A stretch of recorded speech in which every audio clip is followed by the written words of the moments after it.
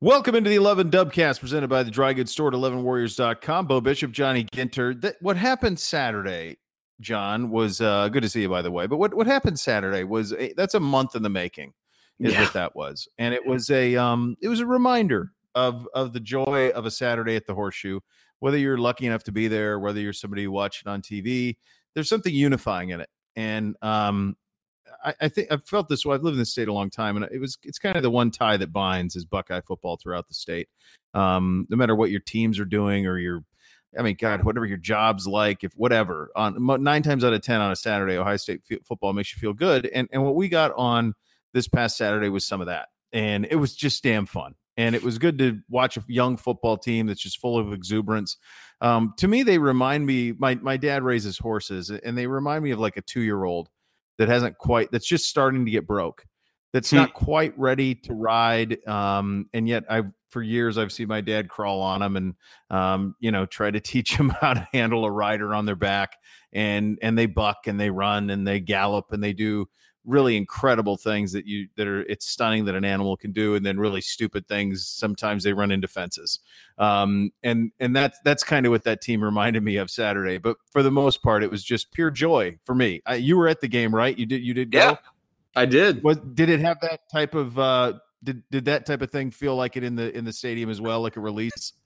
Well, I would agree. Well, yeah, I had some really good seats. I had probably the best seats I have. I definitely had the best seats I've ever had and probably will ever have, because I was on the 50-yard line, 3 rows up. And one of the perks of having, a wife who has to be wined and dined by insurance companies occasionally is that occasionally you get perks like that.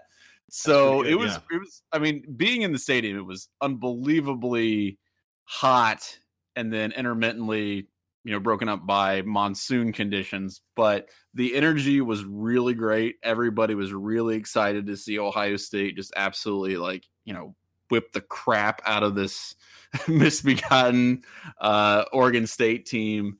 And it was fun. It was honestly, despite the fact that it was a huge blowout and it wasn't all that fun to actually sit in the direct sunlight and just bake, watching the team up close. First of all, just football in general being back is always great, but it was so much fun to watch an offensive like that. And we'll get into that a little bit later, but it was just a fun game to watch as opposed to one of those like dreary late September, 35-3, beat downs or something like that. It was a fun celebration of the off season being over and all this crap kind of being behind us. It was a really cool game to watch. Yeah, that's what it felt like. And it was, there's so many of these kids we've heard about, or there's so many interesting stories. So let's just dive right in with Haskins, who, there have been more than this was his day. This was his coming out party. 22 of 30 for 300 and some yards and 5 touchdowns. I mean, like, not just that though. I mean, it wasn't just that. It was the rate with which the ball comes out of his hand. It was his ability to identify defensive schemes very quickly and deliver the ball to receivers while they're sprinting. It was more than even that, though. It was his command. And the one thing that I was kind of consistent with is I didn't like all the talk about Tate Martell by the coaching staff and how they have to continue to reiterate Tate Martell every time Haskins comes out. And I think I said this last week on the pod, and I maybe said it on my radio show as well. But what I said was Dwayne Haskins might already be 10 feet tall and bulletproof. In other words, he might be a kid who just walks into every room like he owns it. And that's what he looked like on Saturday. Yeah, I mean, he just looked like a guy who walks in and says, "Yeah, I got this," and then he did. I can't remember a debut like that, John. No, I really that was my absolute favorite part of the entire thing. I mean, watching this guy, like you see it on television, the guy makes throws and whatnot, but he appeared to have complete and total command of the offense, and it was really fun to watch him. Really cool to watch him just have every single bit of it down. And it's not just, I mean, look, they're playing Oregon State. Oregon State's trash. They had one of the worst defenses in all of college football last season. But that doesn't take away from the fact that his mechanics are unbelievably sound. The ball comes out of his hand unbelievably fast. I mean, just like a shot out of a cannon. And he can make every throw possible. So, yes, the opponent was not that great. But you can just tell by looking at him that he is already a really polished product. And that is the best case scenario, I think, for Ohio State fans going forward, because he just looked like a veteran already, which was incredible. Yeah, it's everything that you'd heard about him And, anytime you hear former players or his former teammates discuss Dwayne, you would hear about, how great of a player, just you wait was the idea. Right. And then we did wait. And then sure enough, he had impossible expectations. Impossible. Oh, yeah. Like there were people last year wanting him to play instead of JT Barrett. And if you watched him last night, you say, well, maybe he should have, with all due respect to Barrett, but just his ability, it's a different offense with him. Yes. Because you can use the entire field. My favorite stat of the game, and admittedly I bailed in the fourth because I'd seen enough at that point. But my favorite stat of the game was through halftime, he had 0 carries. Yeah. Other than a kneel down. Like he didn't run the ball because he didn't need to. That was what I was afraid of going into, towards the end of August and going into the season, is that are they going to make the necessary adjustments to Dwayne Haskins' skill set? And they clearly did. I mean, the guy he was in command of a different offense than what we've seen in the past, 3 or 4 years. And that is a necessary change that I wasn't sure that they were going to make. They made it. And obviously, you score 70 plus points. I don't care what the team is. You've made the correct decisions based on your personnel. So guys like Mike Weber having a ridiculous amount of yards, Terry McLaurin, having a great game in receiving, and of course what Dwayne Haskins did. The offense in general just looked unbelievably sound. And one of the things that I always harp on is they looked like they had a concept or an idea of what they wanted to do. It didn't seem like they were just kind of throwing things and seeing what stick. They clearly had a mission in mind, and they stuck to it, and they executed incredibly well. And I love seeing that. That is so much fun to watch. It really was. There's a lot of guys that stood out offensively. The other guy I want to talk about real quickly, though, is Mike Weber, who to me looks like a Mike Weber who for a year listened to everything that was said about J.K. Dobbins. And that Mike Weber was the backup tailback. Mike Weber is not a backup tailback. It's 1A, 1B, and you can invert him however you'd like. But he looks incredible. His burst, the way physically he looks like he's slimmed down. I don't know that he is or not. It's just my perception. And this doesn't take away from Dobbins. Dobbins is still electric. But what we saw on Saturday looked like a motivated Mike Weber. This is a guy that a lot of us were surprised he came back. I thought he was going to go pro because the thinking was, well, you got Dobbins there. Let's go make some money. Mike Weber comes back, and Mike Weber offensively was probably, other than obviously Haskins, who was incredible, Weber was the best offensive player on the field. The burst, it was just incredible to see. And that's a problem going forward. Well, so not for Ohio State, but for the opponents, because you have 2 of them to deal with. Well, right. And then any one of those guys can bust out for 200 yards in a game. And that's what's just so incredible about having those guys. Mike Weber was a guy, and I was looking at this because he got a lot of carries, against Oregon State. And in the last 3 games of 2017, he had 21 carries total. So this is a huge bump up and ask for production from him. And he responded. And clearly this is a guy who does not want to cede his 1A designation, I guess. And I love that. I think that's awesome. I love that he's coming back with a vengeance and he's trying to prove something, because that's going to make the entire team better. So Dobbins, Weber, whoever ends up getting the lion's share, I just hope that they base it on whoever's got the hot hand. And if it's Mike Weber one game and it's JK the next game, I think both of those guys can be effective that way, because they've shown that they can contribute in other ways. JK Dobbins can catch a pass out of the backfield and take it 70 yards, right? And so can Mike Weber. We've seen him do that too. Yeah. So the other thing is we don't have 15 carries from JT Barrett. Yes, exactly. So those can now be used. Exactly. So there's not, there are more carries to divvy out. Right. With Haskins. And that's another part of this that can't be ignored. Defensively, obviously, there were tackling issues at linebacker and in the secondary. Those got to get cleaned up. There was a few discipline things in terms of penalties on third downs and stuff there were 2 where Chase Young jumped off sides that were nullified by pass interference by Jeff Rakuta. So you had those type of things that happened a little bit. But I think first game, look, it's 77-31, like it's fine. But the thing that I thought defensively, like the rush package of Bosa, Young, and Jones is just not going to be fair. for college football. There's just not. I mean, and the Big Ten looked like crap on Saturday. I mean, we did. Yeah. You can't hide from it. It was a really, really bad look for the Big Ten. For all of our talk about the Big Ten East being the best conference, may turn out that way by the end, but this was a bad opening weekend for the Big Ten in general. And I watched every other team of record in the Big Ten. There's nobody who can block that group. No. There's nobody. No, God, no.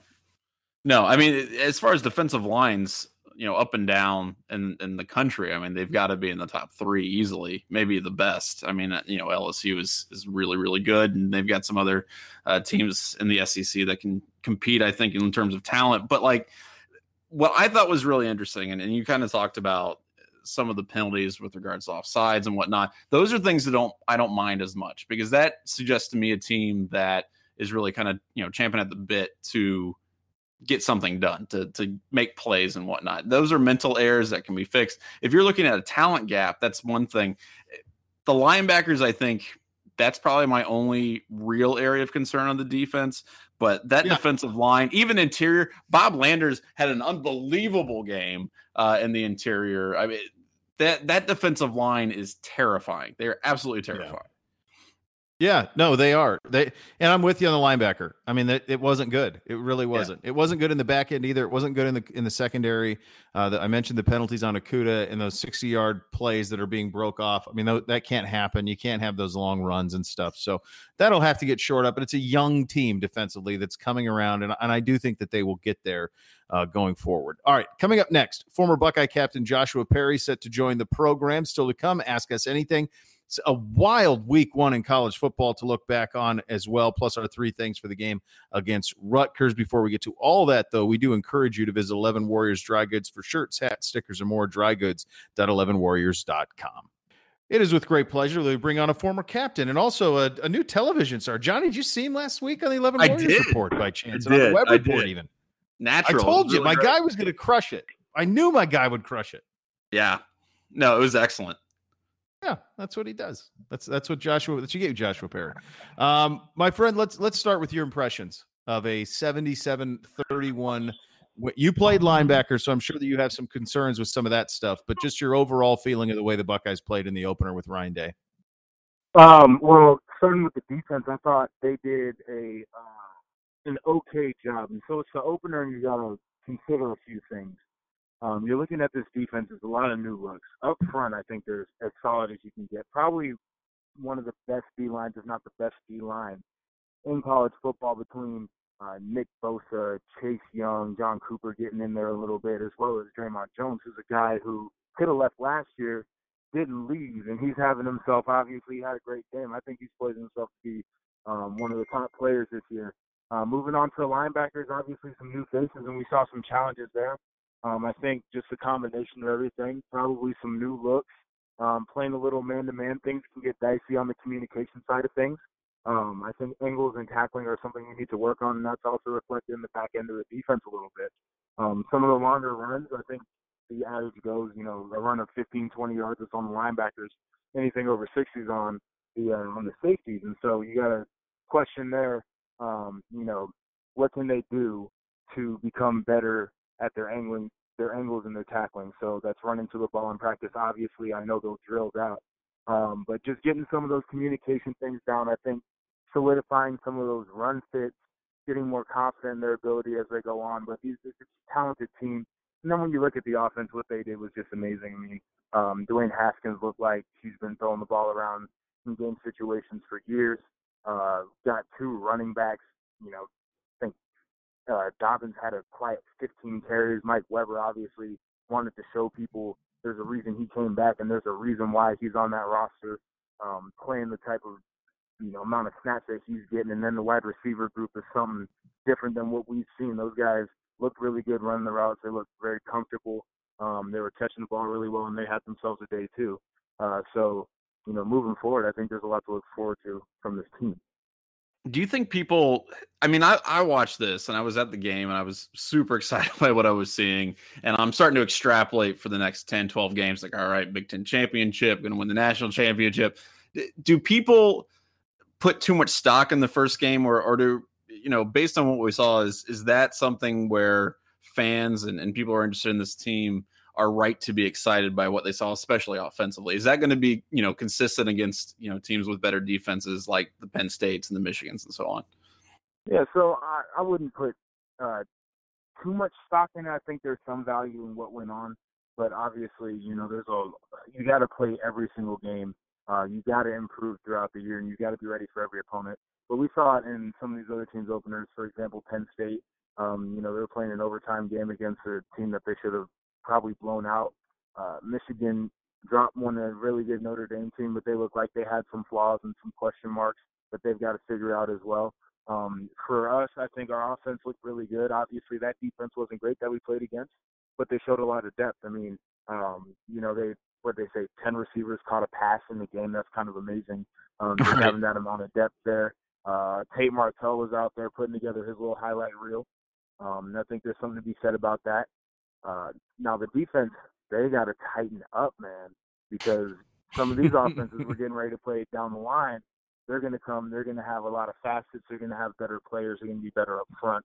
They're going to have more depth than what we dealt with on Saturday. But like I said, I think most of the things are correctable. You're looking at things that aren't, I don't think they're talent issues at all. I think it's becoming more sure of the scheme and then becoming more sure of the technique. Yeah. To me, I said this early in the show, Joshua. To me, they seem like a young colt, full of exuberance. That's in the process of being, broken into being something that can run in the Kentucky Derby. I mean, that's kind of what they feel like to me. Just so many young kids flying around, and yeah, there were certainly some mistakes. The one I'm really curious about, and anytime I talk to a former player, and certainly anybody who's been at practice or been around the facility, I can't tell you how many guys have come up to me and said, just you wait till you see Dwayne Haskins. Just you wait. And I mean, it's been hearing it forever. And you and I on the television show last week, I said, I was worried about the Martell stuff. And I said, unless Dwayne Haskins already is 10 feet tall and bulletproof, that he walks into every room like he owns it. And you had a big smile on your face. And what happened Saturday to me was the manifestation of that. This is a guy who does not lack confidence, and he owns every room he's in. And that's as good a debut from a quarterback as I can remember at Ohio State. Well, I think the record books will tell you that was as good of a debut as we've seen from a quarterback from Ohio State. He got Big Ten Offensive Player of the Week, I believe.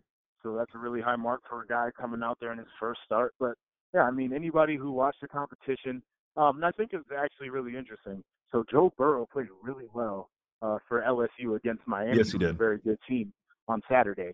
Dwayne Haskins beat that guy to be the starter at Ohio State. So I think that says a lot when you even see what his competition was doing elsewhere against really good competition. There are so many things to be excited about. This boy is the real deal. So one of the things, I mean, I was worried about this. I talked about this a little bit earlier too. I was worried that they weren't going to be as willing to adjust the offense to his strengths as, I felt they should. And clearly that wasn't the case. I mean, he was throwing around. He threw way more than I expected him to. Do you think, let's say 4 or 5 games into the season, maybe Dwayne doesn't have such a great game, maybe misses some throws, throws some interceptions. Do they go back to old reliable where, okay, we're going to make sure the ball stays in the quarterback's hands. We don't try to throw it around a lot, maybe some designed runs. Are they going to stick with this offense going forward, even through maybe some potentially shaky games from him? I think they're going to stick with what they've got right now. And I think kind of, your guy, the guy who you depend on to be your quarterback throughout the season, barring any catastrophic injury, really, he's built for what they were doing and what we saw on Saturday. Right. They're going to want to throw the ball around. They're going to want to get it out in space to, 2 of the best backs in America and some of the best receivers we're seeing right now playing college football. They're going to want to get the ball out of his hands because they have the ability to do it, and he is the guy who can distribute the ball like that. I think there are going to be times, there are going to be games, there might be stretches where he's not throwing the ball well and where he might throw an interception or 2. That's the nature of the game. That doesn't mean you abandon the game plan. Doesn't mean you go elsewhere. I think you got to keep that playbook wide open. And I think one of the interesting things too, obviously without JT, they're forced to get out of their comfort zone. But I think that the play calling too, Ryan Day's out there. He's acting head coach. Kevin Wilson, he's on the sideline doing his thing. I think they might have said, hey, we've got Oregon State, our offense is clicking on all cylinders. Coach Meyer's not here. Let's see if I can dial some up that I might want to call and see what it looks like. You never know. So I think it all worked out at the end of the day, but you just never know. Joshua, it did, yeah. And you mentioned Coach Meyer not being there. We went through the whole first segment. I didn't, you almost didn't even realize it because of the way that they went about their business. And I think that's a credit to Ryan Day and the way he handled business. And I don't just mean on Saturday, but I mean his press availabilities last week, the way he had the team ready and prepared, the way he handled Saturday, pregame, postgame, during the game. What were you have a vested interest in this program. You've blood, sweat, and tears for this program. What was your opinion of the way Ryan Day handled his business last week? He looked like a true pro, and he looked like he was really comfortable and natural in that position. I think he answered questions the way you expect a head coach to answer questions. Even his demeanor, I joked around a little bit on the post-game show, but his demeanor to me on the sideline looked like a head coach. He was chewing out referees, getting after everybody just like any other head coach. He had his get-back guy pulling him off the field. And so, he looked natural in the position. He got those guys prepared, and I think that's a credit to him. But also you've got Larry Johnson, who's been coaching forever. Greg Schiano was the head coach. Kevin Wilson was the head coach. Mickey Marotti has been preparing teams at a high level for years. So you've got that full combination working together too. I think he was in a really good position to be successful, but he took those steps that he needed to on his own to make sure that he was doing his job to the best of his ability. Actually, I want to talk about coaching a little bit because you had Luke Fickell, who went out and beat Chip Kelly at UCLA, which is pretty awesome. Went for it on fourth down. Yeah, not just beat him. Yeah. Well, what do you expect from Coach Fickell? That's Fick. That's right. So I feel like one of the things that I was worried about is Ohio State kind of missing a little bit of that. And I guess I had a really maybe inside ball question, I guess. But when you've got a new coach at the linebacking core and maybe he's not new, but some uncertainty there. What is the single best thing that a coach can do to help a lot of new starters at the linebacking position get acclimated and figure out what they need to do, especially schematically, like figuring out coverages and things like that? Well, the first thing you got to get to know your players really well. And I think that is one big difference from what Coach Davis did at the pro level where, guys, but there's so many guys cycling in and out. It's so much of a business that you don't know guys. But I think you have to really know who you're dealing with, number one. And then number two, you let the guys up front eat. I mean, you got the best D-line probably in America out there. You let them eat. You let them create havoc. You move their gaps around a little bit. And then you let the linebackers play a little bit patient. When something pops, you go and get it.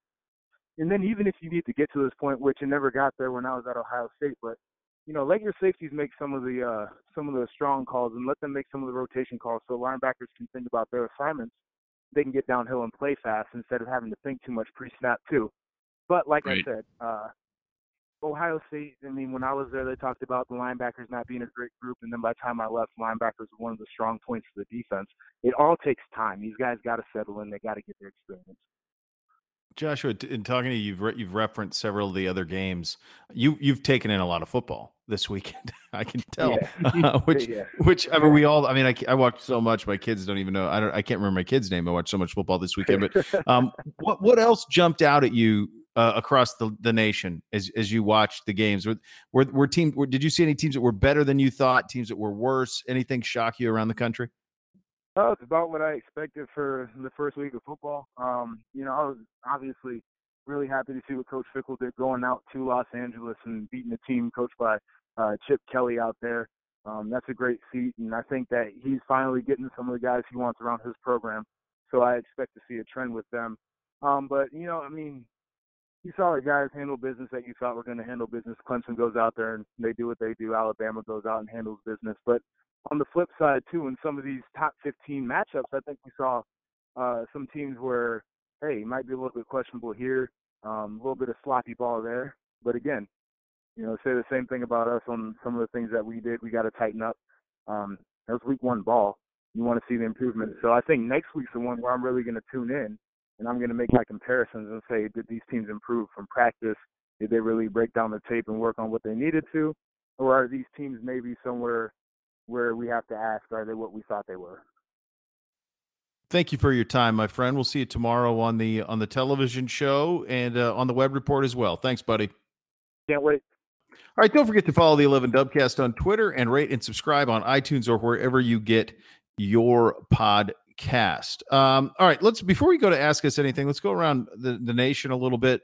And well, the interesting thing was, we should address this quickly, but were you surprised that Urban released a statement Friday? Yeah, a little bit. I don't really know why he would do that. I don't know what that. I do know why. I do know why he would do it. Well, why? I know why he because he's fighting for his football life, and he's in a foxhole, and he's barricaded in Muirfield, and he's not listening. Because he's watching. Urban has always been a national perception guy, and he hears the national stuff. Nobody locally was still talking about this thing like it was done, and so he felt like he had to address it. And he's in a foxhole, and so he came out swinging. That's why he did it. I thought I understand why he did it. I get it. Damn it, do I get it? I mean, he's fighting for his reputation, his family's reputation, his football life. I get all of that. And the last thing Urban would ever want is to be tied to being someone who covers up that. And he didn't cover up that, according to the report. And so that's why he did it. The timing of it was dreadful. It was dreadful. I mean, 24 hours to kick, and, it was finally going to be about the players, and then you had to be sidetracked. And I actually think it then became a bigger story on game day. ESPN College Game Day. I don't think it really would have been talked about much. I mean, they would have previewed the game and said Urban's not there, but it wouldn't have been a whole segment. But that's why I don't understand why you do it. Like, just leave it alone. I'm telling you why he did it. Yeah, no, it was over. I know. But he did it because he's listening to these national voices, and he just feels like, but it goes to just a lot of how badly all this stuff went for a month, that they would have these press conferences and we'd have to have 16 clarifications of the press conferences. Right. It wasn't good. It didn't, I understand why he did it, but it's not that somebody next to him, there's got to be smart people next to him that could have said, Coach, you want to do that? You do it on next Tuesday, or you do it Wednesday. You don't do it 24 hours before a game. So I didn't like the look of it. All right, let's go around the country. I got to tell you, I'm shocked at Michigan. I'm shocked at how piss poor they are offensively. I'm shocked at how much discipline they lack. I mean, it's so many penalties. It's not, and I'm just shocked at where they are as a program. This is year 4, and I'm one of those guys who I want Michigan to be a worthy adversary. I have no interest in Michigan being Iowa. Mm-hmm. And I saw Braylon Edwards' tweets. He's right. There's no difference between Michigan and Iowa at this point. And are you comfortable with Michigan being Iowa? And if you're a Buckeye fan and you say yes, okay, but then you also have to be okay with it not being the greatest rivalry in all of sports, because it can't be both. It can't be both. And I've talked about that to some extent on the website, and people said, "Good. I want them to be terrible. I want them to be completely irrelevant." Okay, well then your kids won't hate them. Yeah, that's because that's irrelevant. Exactly you can't hate irrelevance. That's exactly what I said. That at a certain point, it's not going to be anything. Like, you're not going to care, and if that's not the game, right?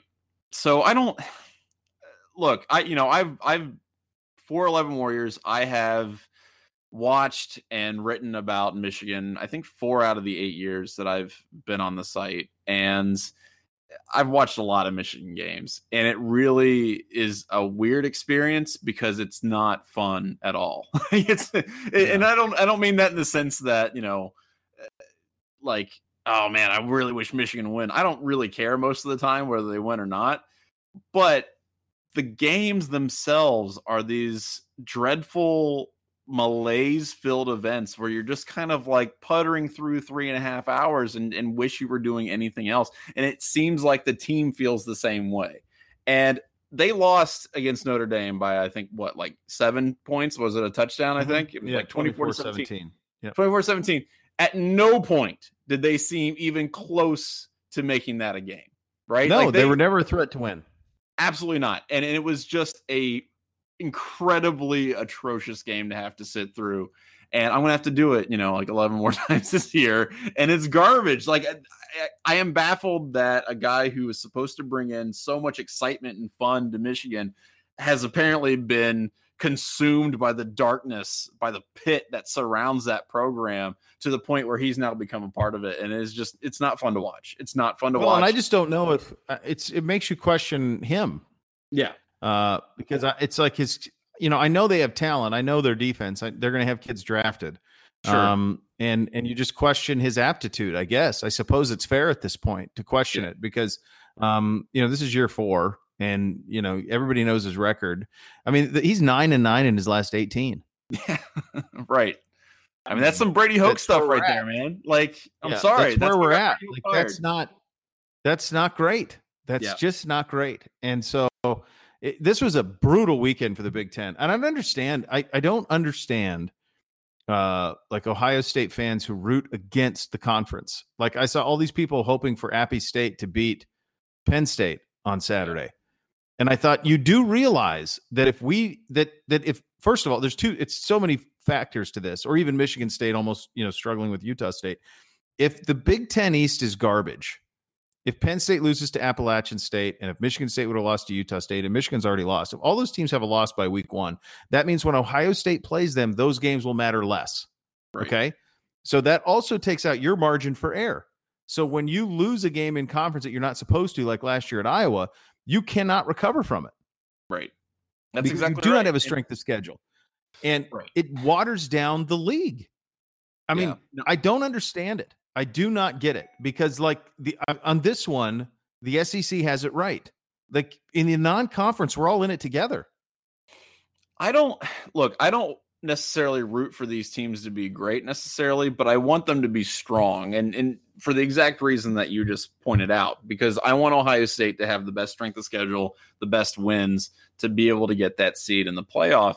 And selfishly, I also want to watch some interesting football. I don't want Ohio State to blow out every team by 70 points because there's no fun in that. That's not interesting. Well, the best game last season was Ohio State coming back and beating Penn State. That was the best game. Yes.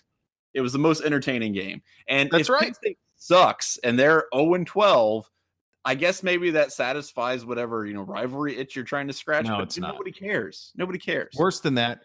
Don't you like going to play Penn State with all the lights on bright and a whiteout and it's number 5 against number 3? Exactly. Isn't that fun?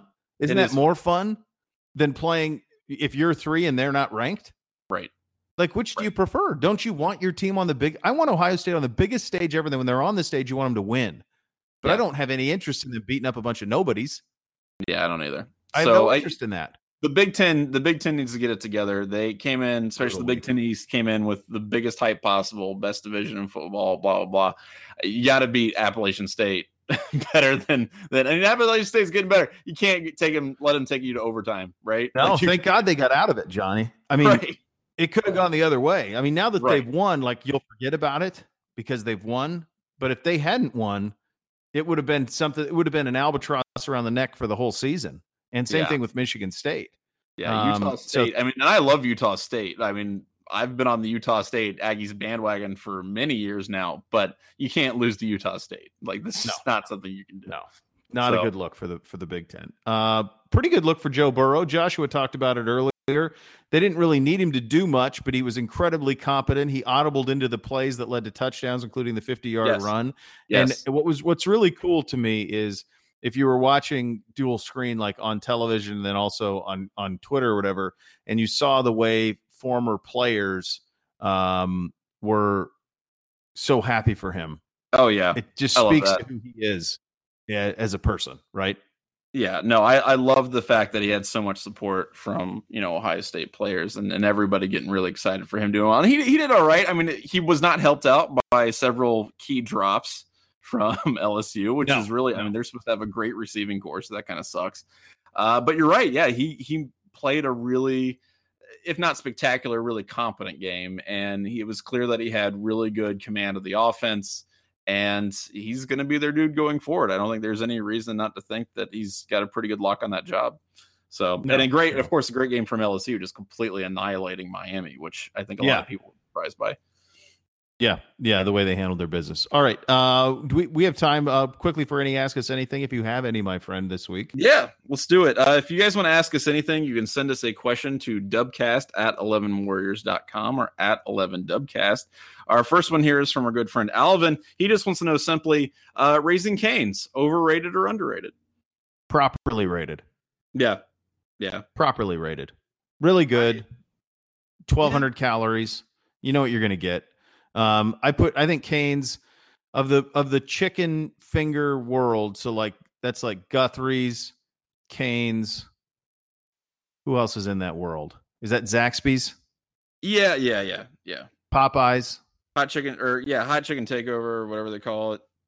Yeah, I mean, I think it's properly rated. It's pretty good. I mean, it's a good sauce. It's a good. If I'm in the mood for that, which happens once a year, and I get it, it always delivers. Properly rated.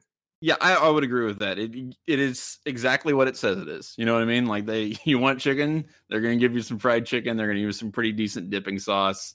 Yeah, it's good. It is what it is. I think it's good. I don't think it's incredible, but I think it's a good place to go every once in a while. I like it. And the pantheon of fast food, it's not in my top 5, but I like it. It's good. Yeah. So yeah.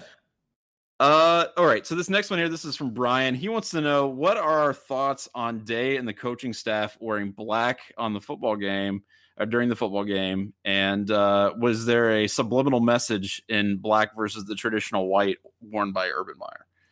No, I don't think so. I think Urban, the way that I remember it, well, Luke Fickell always used to wear black. Basically, just want to contrast with the team jersey. It's what it is, so that the coaches stand out. But I remember Luke Fickell always wore black, and then he would wear black home or away. But then I think Urban changed it to where coaches wore red on away games.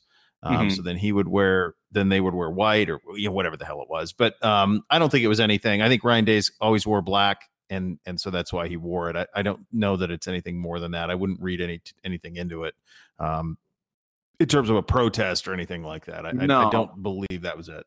I wouldn't either. I just think it's stupid because I was at that game and I wanted to die. I was reapplying sunscreen literally every 15 minutes, and it got to the point where it was just running down my body in like a torrent because my sweat was it was disgusting.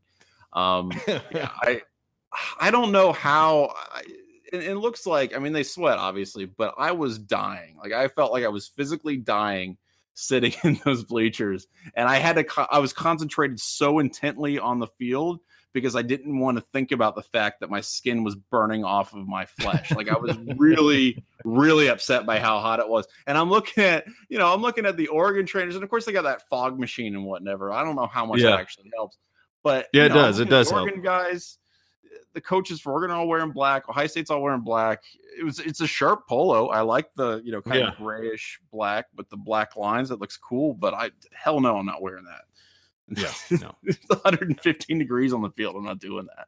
No. But I thought it was a good look. And Ryan Day, as people were saying, the guy looked like he was meant to be there. He did a great job. It was really cool to watch him perform, and hopefully he sticks around. But that dude is destined to be a head coach really soon. So yes. Yeah, no doubt. All right, so that's Ask Us Anything, guys. Please continue sending those in, and we'll keep answering them. All right, time for 3 things for this week's game with Rutgers. I will lead it off.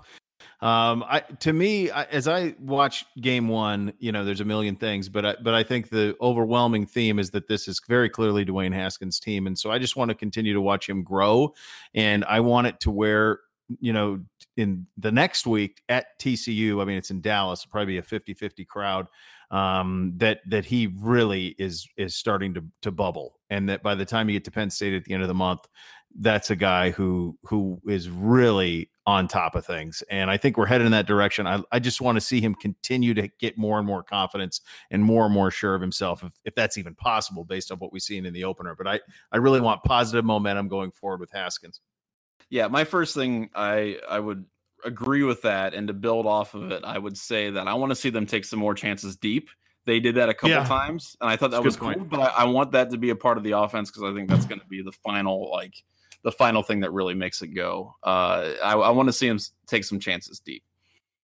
Number 2 for me, I will have some tolerance for broken plays and 31 points given up and long runs in week 1, I will have less tolerance next week. Right. So linebackers, safeties, shake the dust off, take proper angles on tackles, wrap up, take people to the ground. It was a pretty sloppy tackling performance, in the back seven on Saturday. It just simply has to be better.